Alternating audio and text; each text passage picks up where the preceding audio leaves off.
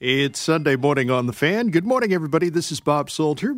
We are with you until 8 o'clock this morning. Football Sunday program follows our 9 o'clock sports update. It's Mark Malusis, David Deal with that fine program. Long after our 8 o'clock update, Rick Wolf is by with the Sports Edge program. We move into a discussion with a guest who is in studio with us, has an interesting background. He is Dr. Stephen Rudin. He's the founder, principal mentor, and president of Peak Year LLC, which we're going to find out about in the course of our discussion. First of all, it's nice to have you join us on our program. Good morning. Thank you so much, Bob. Really glad to be here. And I know you're somebody who's become familiar with this program. You're used to these early hours because you have a background as a medical doctor. Yes, indeed. Woke up all the time during my residency and training. Okay, I guess the obvious question to start us off in this discussion, and it's a lot of things that we're going to get into in chatting with you, but how do you explain what Peak Year LLC is all about, first of all? I like to explain it in terms of the crisis that really created it. There's just far too many students that are unprepared to go on to college, and maybe a larger number that begin college and can't navigate it, whether they don't have the innate ability to regulate themselves in the environment or they don't have the academics to keep up with the school that they've managed to get themselves into. Any variety of things results in a large number of students coming home the first Thanksgiving or Christmas break and going, I'm not going back. And something like 30% of kids don't go back at all. So Peak Year began as an opportunity, initially thinking we would substitute an entire year for a gap year. Now we offer Peak Year experiences, a period of months to a year in which you can reset yourself for a much more successful launch for school and life ahead. Okay. Now, let's wrap our head around that number. 30% do not go back? Recent article in the New York Times 3-4 weeks ago by William Stixrud, and his partner who've written a book about this. The statistics are really concerning. 30% don't return. And kind of corollary with that is a look at our traditional view of college as a 4-year experience. Right. 20% of kids finish in 4 years. The number of students who finish in 5 years or even 6 is not that high. But the worst statistic is for kids who flunk out in the first year. The number that actually go back at all is very low, and that doesn't portend a good future. Wow. It's kind of shocking. Okay, well, when the student comes home on that break, and they may be home now. Okay, they may have made that announcement. My students are home now with this situation. They're not. They make that announcement that they're not going back. I guess once the parent peels themselves off the floor, how should they react? I think peeling yourself off the floor is kind of an authentic experience. The question is really preparing parents now for the possibility that this might happen because of the media. I think the media has been great in educating people. From the parental side, the first thing is to recognize you probably have a very stressed young adult coming home. They may be very dysregulated. They may have done a lot of drugs, drank a lot, lost their cohort of friends, feel humiliated. So the first thing is to not stress them out further and to just try to accept that something has happened. The idea here is for the student to regain their own agency. And if they haven't had it, most of these students who flunk out never really had a chance to grow up, practice making sufficient mistakes, and be imperfect. So this is their chance. So treat them as someone who's had a setback, but give limited support and just the encouragement that they'll find themselves and let the process kind of go forward. Don't overwhelm them with money. Don't overwhelm them with shame or guilt. As you say that, though, I'm sitting here thinking that for a lot of parents, they see college. It's almost like that's the finish line. Okay, that's the big prize there. That's for them the payoff. Okay, or what they hope is going to be the payoff. So there's naturally going to be some disappointment, some letdown. How do the parents get past that feeling, or how do they deal with it? I mean, it's natural emotion. I think both the students and the parents have a process to go through. Mm-hmm. Having been part of the opportunity to help kids relaunch for many years, one thing parents can be sure of is that looking at this in the future, the great opportunity is they'll be proud of their kids. Their kids will not end up as some kind of a train wreck, and to recognize that in their own lives they probably learn from mistakes and miscalculations. Mm-hmm. So I think there's some optimism. We try to teach adults as well as students to have what Carol Dweck termed a growth mindset. Mm-hmm. It's not that you'll never do it. It's that you can't do it yet. And you have to work hard, think about new ways to be better, acquire new skills. Same with a parent. It's not that your child can't do it. Maybe just not yet. Look, maybe you're contributory to thinking that the only place to go is Penn or Harvard or Stanford. Maybe your child would have done better in a slightly smaller pond with less pressure to begin. I think overall, I see parents and kids come together with a much greater understanding of each other as this reset takes place, and they find their real place in the world. How did you get into this area of work? I've had many careers, and this particular company, Peak Year, was the second or third mentoring company that I began, all for specific purposes of areas that I thought weren't sufficiently served by traditional academics, or because I knew scientists working in different areas who didn't necessarily experientially remediate issues. This problem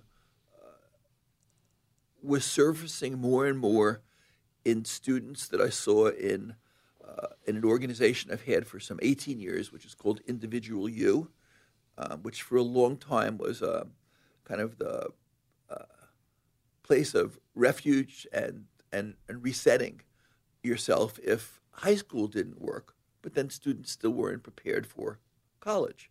So we saw the emphasis on test preparation, pushing to have good grades, manufacturing a profile of something other than you authentically were, resulting in a student who never had a chance to navigate their own life. And as soon as the numbers started to reflect that, people started to really see how this millennial group, the last 3 or 4 years, has really been overstressed, over-medicated. I mean, there's huge numbers of kids with problems. I saw the need to create not just another gap year, but a place to acquire transformative neurocognitive skills so that you would make your next shot at success accompanied by a whole different set of capabilities. Do you have people raise the question of even whether or not the young person should go to college or should pursue higher education? Of course. And 5 years ago, that answer might have been asked with a certain kind of lament, with a sadness. Is my kid a college kid? Right. So I mentor many young individuals, including millennials who are young entrepreneurs, who have no interest in college.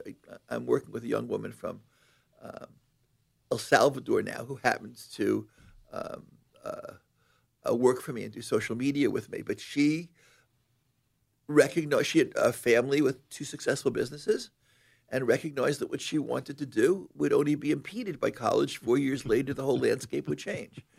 I mentor kids from extraordinarily successful families around the world, and college isn't on their mind. Sustainability of the planet, spirituality, systems thinking, regendering of wealth, things that are far, they're not interested in the. Too much of college was a second industrial revolution experience. Mm-hmm. Colleges are changing now. You see it every day, offering gap years, new courses, coding. There was a meeting recently where Bill Gates met with 6 people about executive function, something that we teach, including my mentor, Adele Diamond, my teacher. Colleges are looking now to take these skills that are necessary and make them an integral part, emotional intelligence, of what they're teaching. They will make themselves relevant. Dr. Stephen Rudin is talking with us on our program. He's the founder, principal mentor, and president of Peak Year LLC. We've really just begun in our discussion. We're going to talk more with you. We'll take a pause in this chat. We'll also try to work in some thoughts from some of the folks listening to us a little later in this hour.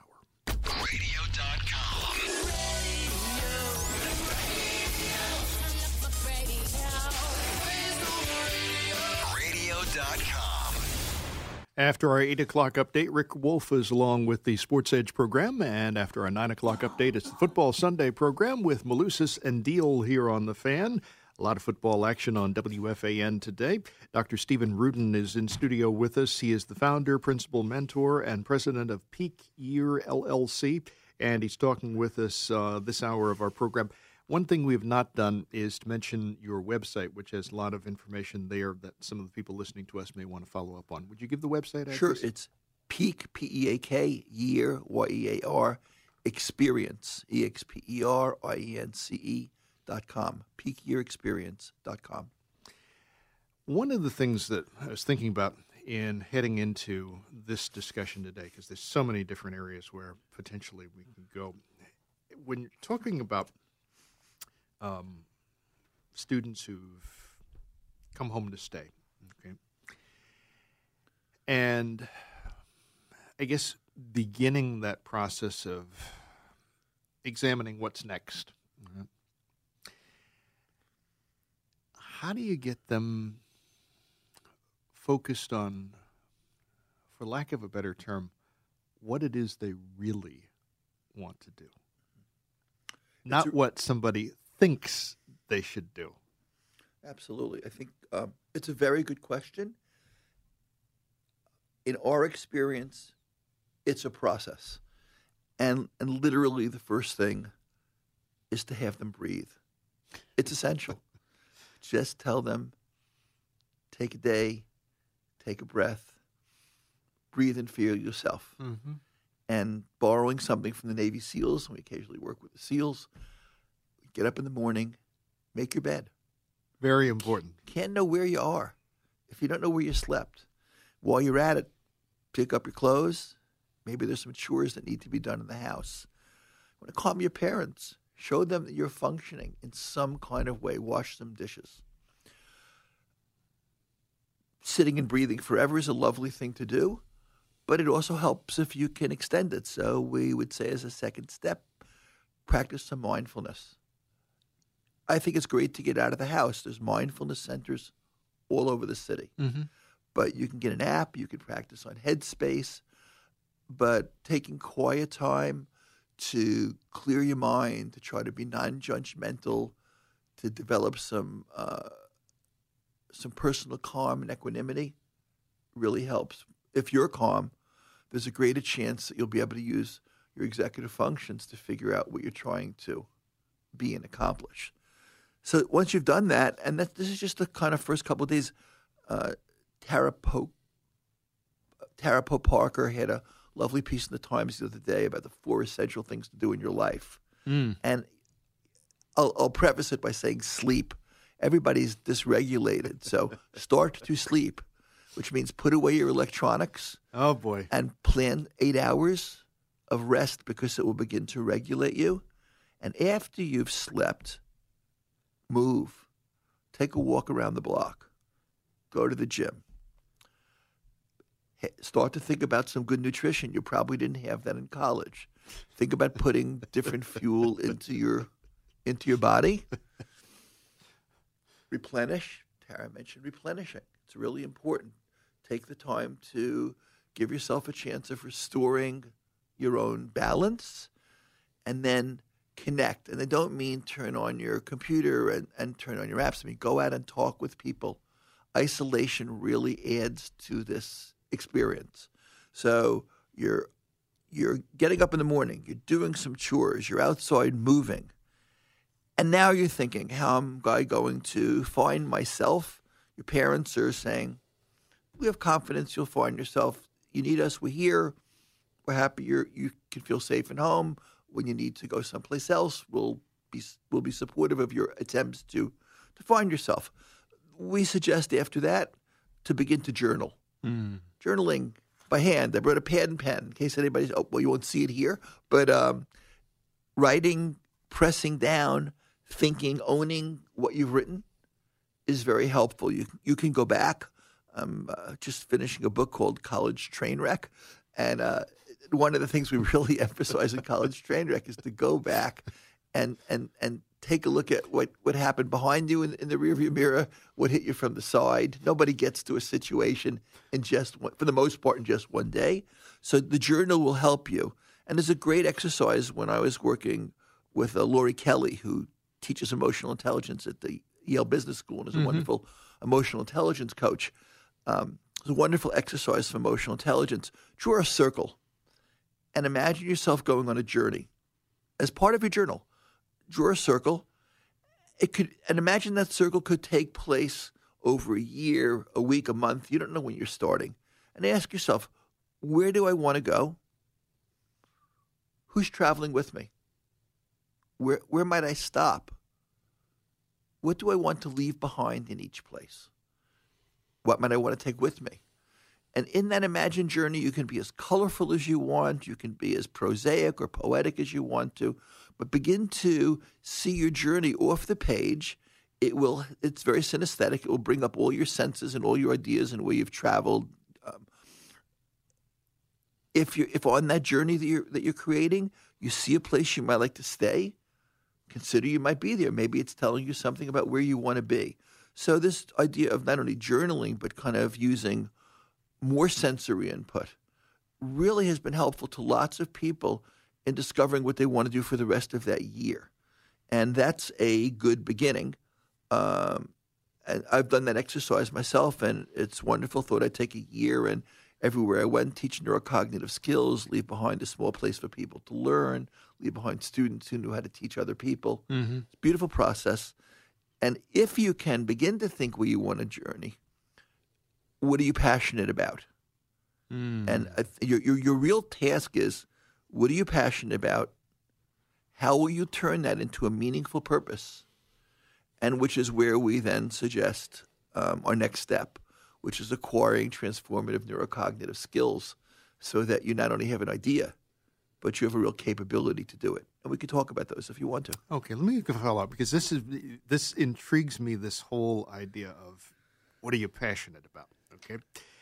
What happens when that question is being asked and you get the blank stare?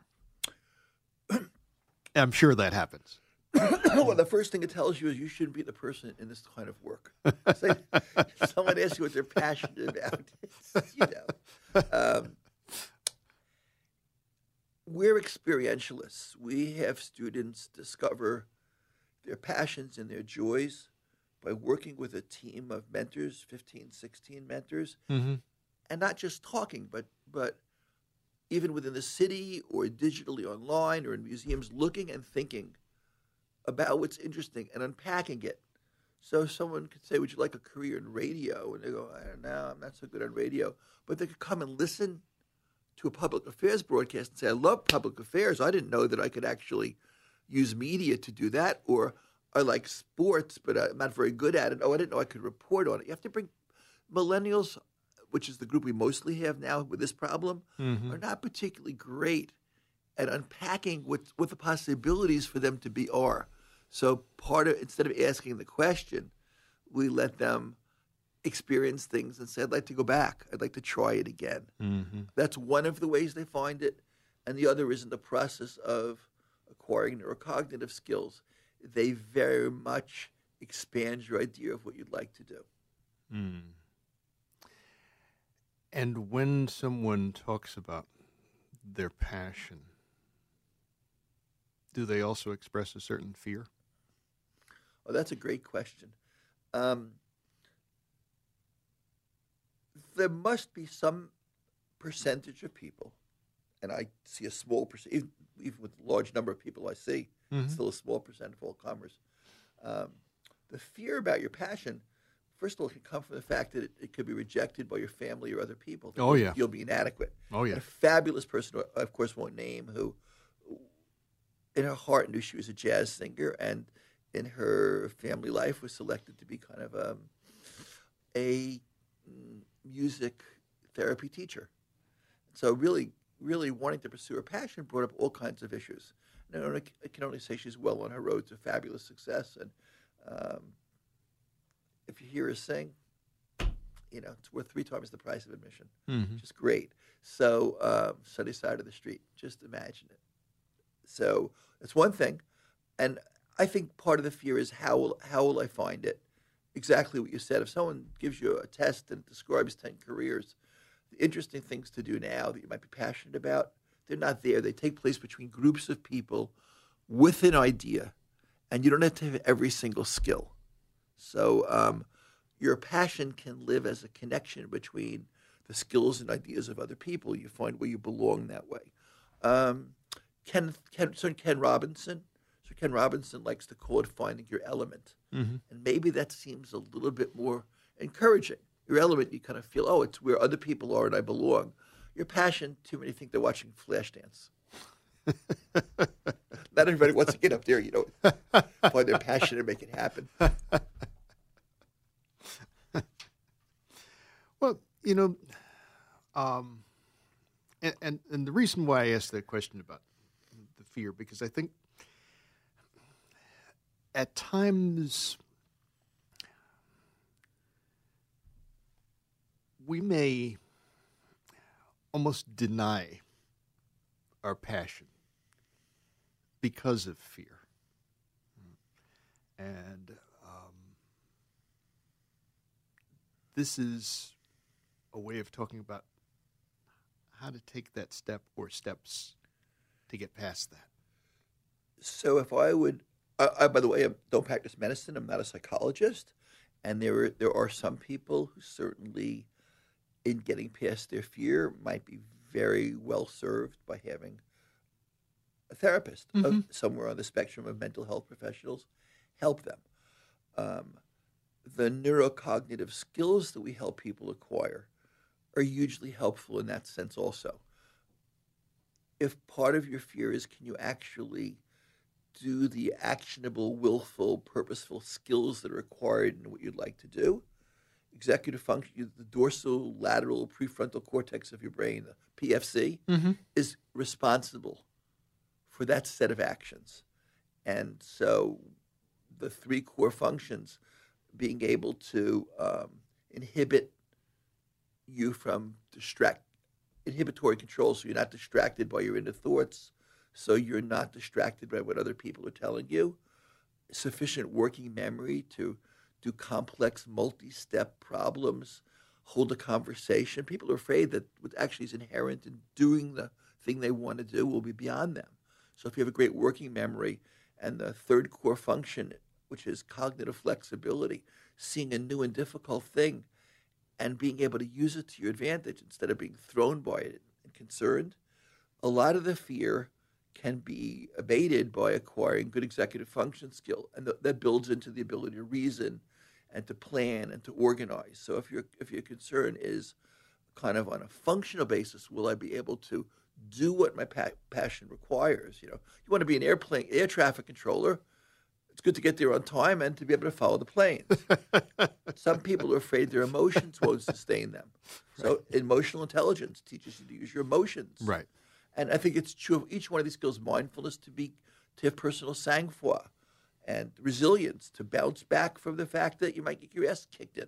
Mm-hmm. I mean, you need to be able to recover. Real life teaches you it's not always easy.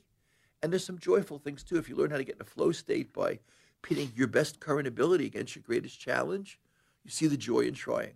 So I think you can abate the fear by learning skills that let you encounter it and enjoy it. As part of this process, getting people to talk, getting someone talking, getting them to open up. At the start, what's that like?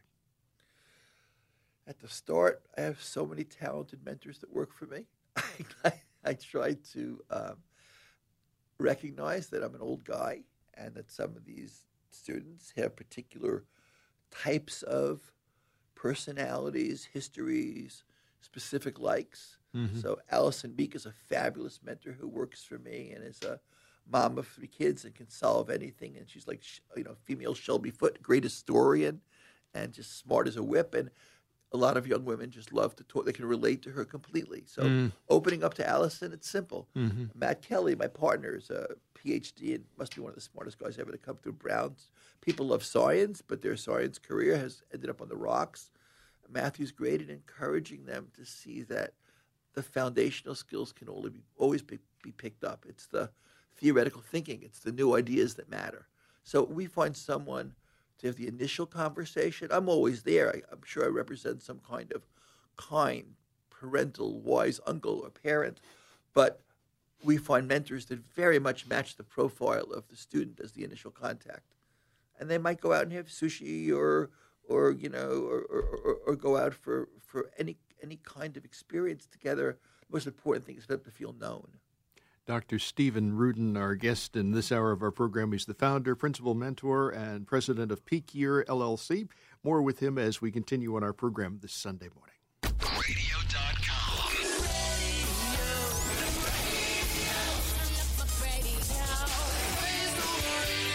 Radio.com. It's Sunday morning on The Fan. Good morning, everybody. This is Bob Salter. We are in the home stretch of our program, talking with Dr. Stephen Rudin. He is in studio with us. He's the founder, principal mentor, and president of Peak Year LLC. On the web, by the way, at Peak Year Experience. That's all as one word.com. There's quite a bit of information on that site as well. And, we've shared an awful lot in this discussion. Hopefully some of the folks that were listening to us will be able to follow up through that site with you on some things. And I haven't even mentioned, because we've been so deep in discussion, if you're listening, you want to join in on some of the points that are being made by Dr. Rudin in our discussion, our number here at The Fan is 877-337-6666. Now, there's a couple of different areas where I wanted to touch upon because, again, there's so many areas where we could potentially go. But one of the things is this whole idea of, I guess, for lack of a better term, the role of parents and how it is that you feel parents should proceed. And I think you put it very well. So I'm going to let you put this in your own words. Sure. Actually, I'm going to put this in the words of the great Jay Hughes, who is, for the last 60 years, been the great mentor to families around the world. Jay, in his books and in his teaching, has been my mentor and colleague, would say that the role of parents is to prepare their children for the road, to help them individuate, and to let them follow their dream. What we see happening instead is that parents are preparing the road for their children, using all their pull, far too many tutors. I've had kids in Ivy League schools, top schools, and the parents are calling me up and telling me what I should be teaching them while they're in college. It doesn't stop. They never have a chance to guide their own lives. So, of course, they become dysregulated in college. Social life, drinking, drugs, staying up late. I would say to parents, give your kids a chance to grow up and experience the real world in a safe way while they're still in your home. And a lot of this would be avoided. Why do you think parents do that? It's a highly competitive financial world. People are driven by their own narcissism and wanting to see their kids succeed, or maybe it's their own value system. They know they worked hard and succeeded, and they want to see their kids, do better. a generation ago, it was helicopter parents checking everything out. But now you have people just really, there's no experience of life in their kids. Their parents guide the whole thing and then go live. And it's throwing a bird out of a tree with no wings. Can't imagine it's going to work. Yeah, that's not a good picture. It's not a pretty picture. It's not going to have a good ending. They'll flop in our offices. I didn't ask you early on in our discussion, but I've been thinking about this the entire time that we've been talking. We keep using this term mentor. And I should have, at the very beginning of this discussion, said to you what I'm going to say now. What is an effective mentor?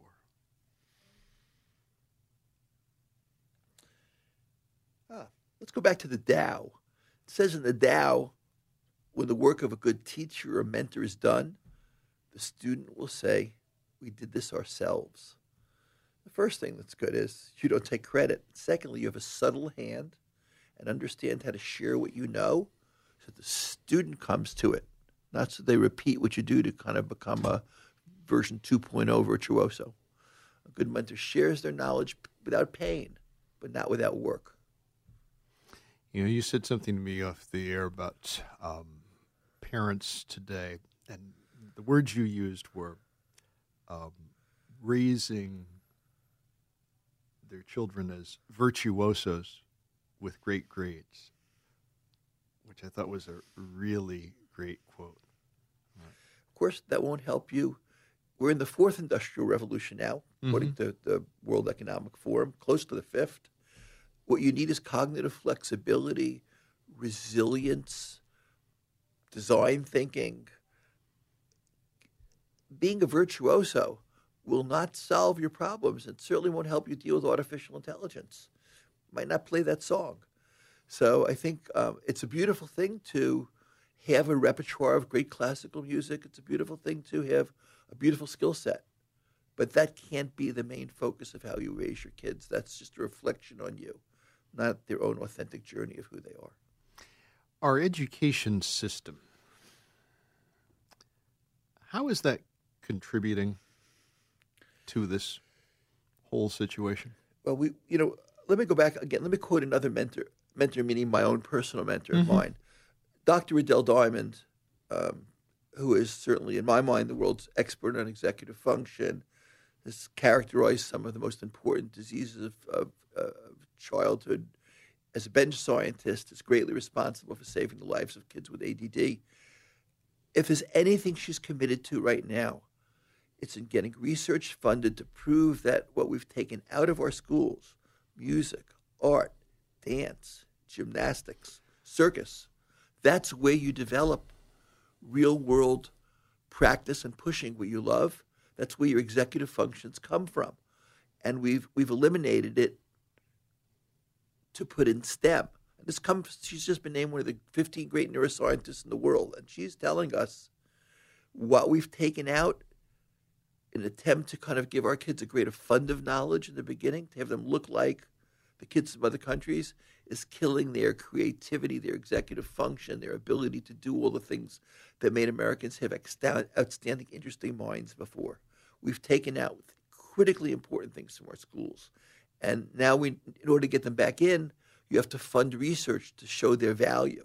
You can't get them back in. And I'd like to say to anyone, look at Dr. Diamond's website at UBC. Look at the writings of many great neuroscientists, but especially Adele Diamond. We need to fund research to show the importance of the basic skills and having a good time for young kids, practicing things they love and will practice hard to develop their brains. Now, the key question with what she's saying, is anybody listening? Well, Bill Gates met with her not recently. He met with 6 people about executive functions at a landmark college. I think, she meets with the Dalai Lama. She meets with world leaders and people everywhere, and she's known by everybody. But no one, even Adele, can get schools to adapt, widespread to adapt things, unless there's research that shows that it works. Same thing with the efforts of the wonderful people at Yale to get emotional intelligence into our public schools. You have to bring your own funds. You have to show that it's the success in it In our work, we try to show experientially the success of our students so that families will just, instead of waiting for a major change to come through in education, will take the time to get these skills individuals for their kids now. But we'd like to see it be part of mainstream education everywhere. That whole idea of, demonstrating experiential success, is that difficult for some people to really grasp? The word might be, but the fact is we learn what we need to use in the world. Mm-hmm. It's the old Russian experience. Повторение мать учения. Repetition is the mother of learning. We practice and do what we need to do in the world. It's not difficult. If your life depends on it, you learn it, or if you love it, or if it has social meaning. People understand that if drumming is a great example. We teach a lot of kids to drum, to teach executive function. Why drumming? Because everybody wants to be in a band, whether it's to meet boys or girls or have social connection, or they imagine themselves as being a rock star. Or I have kids who want to learn Tai Chi sword. They imagine themselves as Zaidoichi, the blind swordsman. Very cool. I have these young guys that just go, I'll do that if that's going to make it better. Right. It won't make it better because it's Tai Chi sword. It'll make it better if you love it, practice it, go to tournaments, go to a class, respect each other, are creative in what you do. Real world practice of things that are interesting and variable. That's what creates resilience. That's what creates problem solving that they need. They can share with their classmates to make schools better, make classes better. That whole idea of problem solving, critical thinking, at times, do you feel almost like that's become or is becoming a lost art? Only because we're not developing students' executive functions. The core executive functions that I mentioned to you give rise to what are called higher order functions: reasoning, planning, critical thinking. There's a combination of several of them that have a particular vocabulary that is the kind of thinking that you need. Mm-hmm. It's a lost art, partly because we don't read as much as we used to. Mm-hmm. You learn critical thinking by reading great novels. I have a friend who was raised by reading about Aunt Betsy Trotweiler. You get to think, what were their lives about? What was the point of the story? What's coming up? We lost part of it there, but we absolutely lose part of it by turning everything into a short piece of data that we look at quickly. We think we substitute information for a really deeper cognitive process of reasoning, and even more trying to solve problems where we don't even know what the problem is yet. There's a term in design thinking, wicked problems. You don't know the problem or the solution, and you need to form a consensus and an iterative process to get to it. We may have lost it, but it's easy to regain it. That's one of the most popular courses in some of our best colleges. I admire the university's efforts now to bring right into the curriculum the kinds of programs that will restore that to our young students so they don't go out into the work world missing what's most in demand and missing what's demand on the world stage to solve our problems before we don't have much time. It's good that they're doing it, but, as you're saying that, I'm sitting here thinking to myself, but in a way, it's a sad commentary that they even have to, all right, that we're at that point here now. I don't have the burden or the skill to run a school, and I think you should always make room to respect the problems that are probably there and trying to do it. I know a lot of educators that are very well-intended, whether it's funding or parental demand for grades.